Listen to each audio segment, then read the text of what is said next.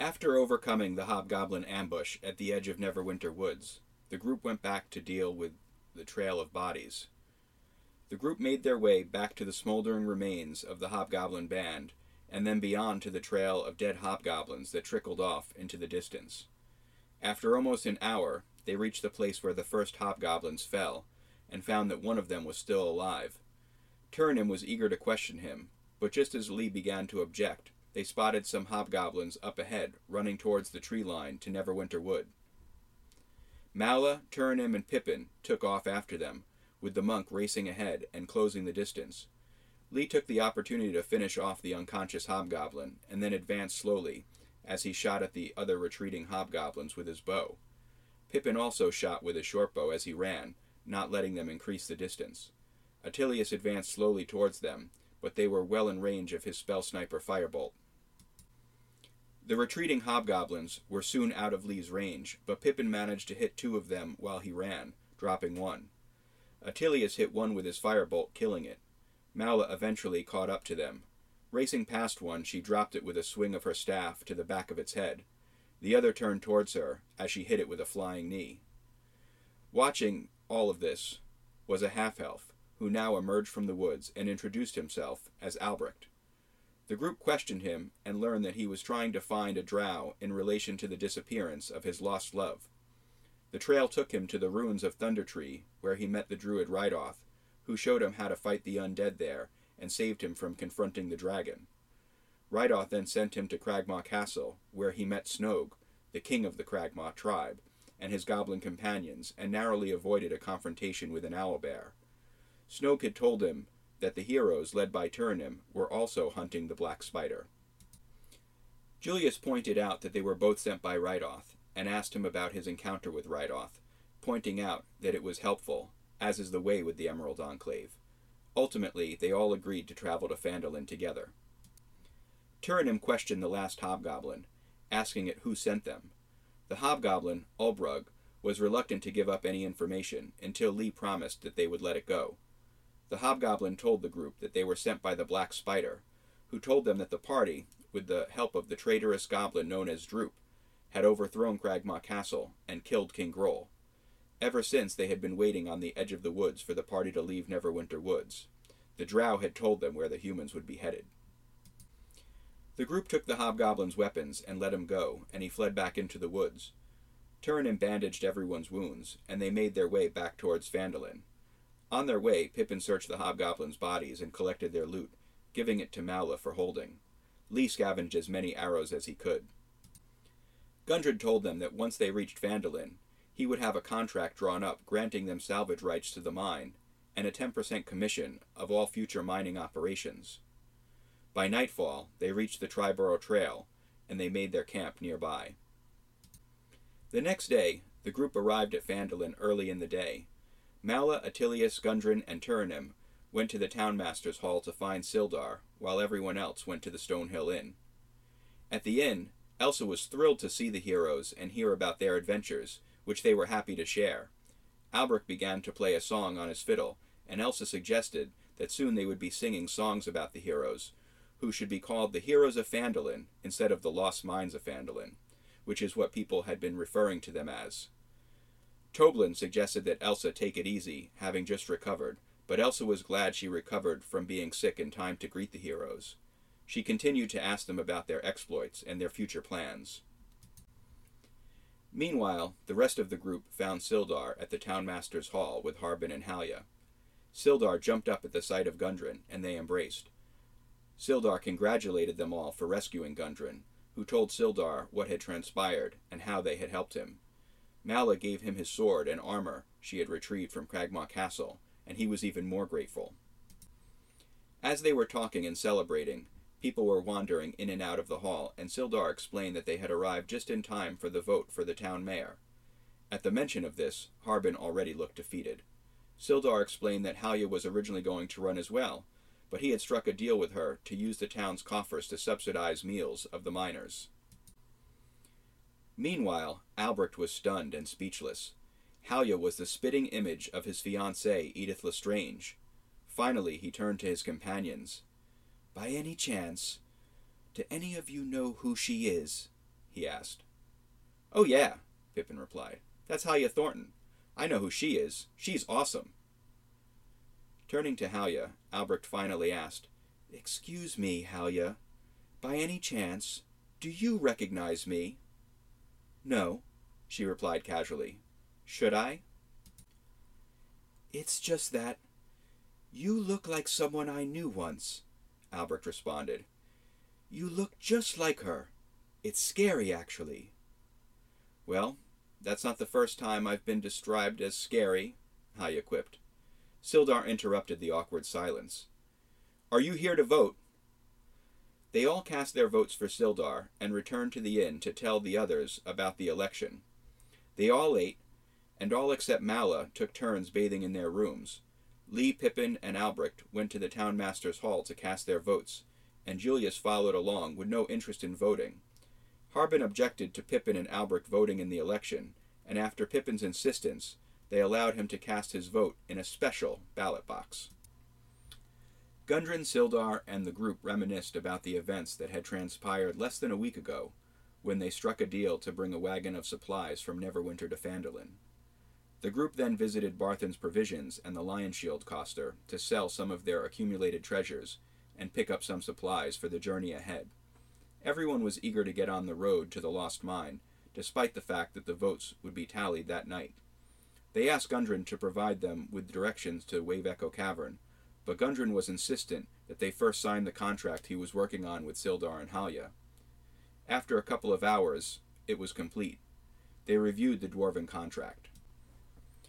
It read, "The undersigned do announce and declare, by means beholden to our respective professions, we hereby enter into an agreement with the esteemed Gundren Rockseeker of the venerable Rockseeker clan, 4th Underalman of Gauntlgrim, Master Miner, proprietor of Rockseeker Mining Limited, to render the formerly lost mine of Phandelver, also known as Wave Echo Cavern, known hereafter as The Mine, safe and suitable for commercial and industrial mining and extraction operations. Duly, do we understand that for the adhesion to the above stated agreement, and in remuneration for services to be rendered, one Gundren Rockseeker solemnly declares to grant salvage rights and a 10% share in all future rights and profits of the mine and any subsidiaries thereof. We further understand that Gundren Rockseeker and affiliate members of the Rockseeker clan and Rockseeker Mining Limited decline all responsibility for injuries, debilitating conditions, including but not limited to disease, blindness, madness, paralysis, poisoning, petrification, transmutation, temporal stasis, or depletion of life force, imprisonment, blood feuds, extraplanar complications, oaths of sobriety, death and undeath. Therefore, we formally assume all responsibility for the conduct and success of the aforementioned reclamation expedition. We officially engage to keep the mine in good custody and in good standing to the best of our capacities, without altering its architecture or content except where noted above, or allowing any persons excepting one Gundren Rockseeker and his affiliates and proxies in Clan Rockseeker and Rockseeker Mining Limited to have temporary, recurring, or persistent access to the mine.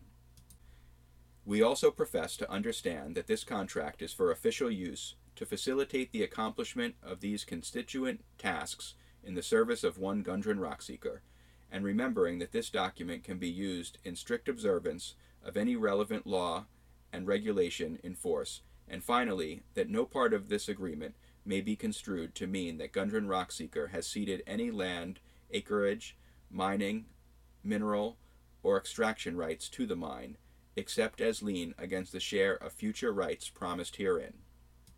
We, the undersigned, under penalty of perjury, hereby solemnly declare that the statement herein contained are true and correct, and that we enter into this contract of free will, under no enchantment either mystical or otherwise, and without any threat of force laid upon us. The contract was signed by Gundren Rockseeker, and after some debate, the group signed the contract, and Gundren provided the group with directions to Wave Echo Cavern, less than half a day's march west. Soon after, they said their goodbyes and headed out of town, even though it was already late in the day and the sun was beginning to set in the horizon. However, they didn't make it very far. As they were walking down the southern west road towards Alderleaf Farm, they heard the cry of help, followed by a young carp who came running into town. Seeing the group, he called to them, "Come quick! It's Elsa!" They followed Carp past the farm, into the woods south of Tresendar Manor. In the woods, he led them to a corpse that appeared to have been dragged out from a shallow grave. They recognized the body of Elsa, the gossipy barmaid they had just been recounting their tales of heroics to. Turnham prepared to cast Spare the Dying, but examining the body, he found that she had been dead for days. Shocked at the ramifications of this turn of events, the group ran back to the inn with Turnham hanging back to cast gentle repose. Then he picked up her corpse and followed to the inn. Once in the inn, "Where's Elsa?" Lee yelled to Toblin and the inn's patrons. "I think she's upstairs, cleaning up," Toblin replied. Mala dashed up the stairs with the group following as close as they could. She searched the rooms, but found no one. She noted that there were open windows, but looking out them, did not see anyone trying to escape. Back down the steps. "Have you seen anyone leaving here that you didn't recognize?" Lee asked. "No," Toblin responded. "Not that I didn't recognize. Why? What's the matter?" "It's Elsa. She's dead. We just found her body, and she's been dead for days." Toblin and the rest of the patrons were shocked, not knowing what to make of this news. "We've got to go," Lee said, and they left the inn, and met up with Turnham, who had just dropped off Elsa's body at the townmaster's hall, and explained the events to Sildar. Now the group was more anxious than ever to make it to the lost mine as soon as possible. Once again, the group made their way out of town, with arguments and accusations about telling Elsa all their exploits and plans. There was a communal sense of foolishness within the group, on reflection of the fame Elsa had promised, and further arguments about not casting blame and arguing. Some sorrowful and reflective but uneventful hours later, Lee was navigating by the light of the moon and stars until they found the clearing indicated on Gundren's directions. The air was dank, and there was an oppressive pall over the clearing, as if something evil was watching and waiting to pounce upon the unwary. Bare dead trees dotted the landscape, and upon one a vulture perched, gazing hungrily at the unwelcome visitors. A flock of ravens rose, croaking from the ground, and the beat of their wings and their cries were magnified by the terrain to sound loud and horrible. Scattered among the rubble, boulders, and deadwood, bits of gleaming ivory and white littered the area. A closer inspection revealed that these were bones and skulls of dwarves, orcs, and other things, leading to a narrow tunnel whose entrance was hidden within the Sword Mountain foothills, right where Gundren's directions said it would be. As they approached the dark entrance, a cool, damp breeze issued from the cave's mouth, as if it were exhaling, trying to ward off intruders. Turnham cast light on a rock so they could see inside. The tunnel led deep into the hillside, perhaps 200 feet, sloping slightly downward as it headed northeast. Then it opened into a large cavern supported by pillars of rock, but the chamber had collapsed along the north and east wall, forming a deep rift in the floor. Peering into the collapsed cavern, they saw a 10-foot wide, 20-foot deep pit. A sturdy hemp rope was tied off around a nearby stalagmite dangling down the side of the pit, at the bottom of which were a pair of rough-hewn tunnels heading northwest and east. In the western part of the cave, behind the column of rock, they spotted 3 bedrolls and a heap of ordinary supplies. Nearby lay the bodies of 2 goblins and a stout dwarf. There was evidence of a violent struggle. Examining the dwarf, they saw an obvious resemblance to Gundren, and knew this must be one of the Rockseeker brothers. Turnham noted that the bodies appeared to be dead for almost a week. The group decided it was too late to venture farther into the cave, and decided to use this place as a campsite. Pippin looked through the supplies, which included sacks of flour, bags of salt, casks of salted meat, lanterns, flasks of lamp oil, pickaxes, shovels, and other gear. Mala noticed that the dwarf's boots were unusually clean for the terrain and circumstances.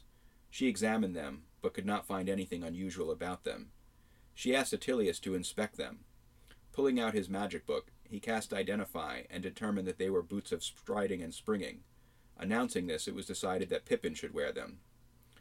The group ate their final meal of the day and spent the time arguing about the level of violence they should exhibit as they ventured into what was clearly the most dangerous place any of them had ever been.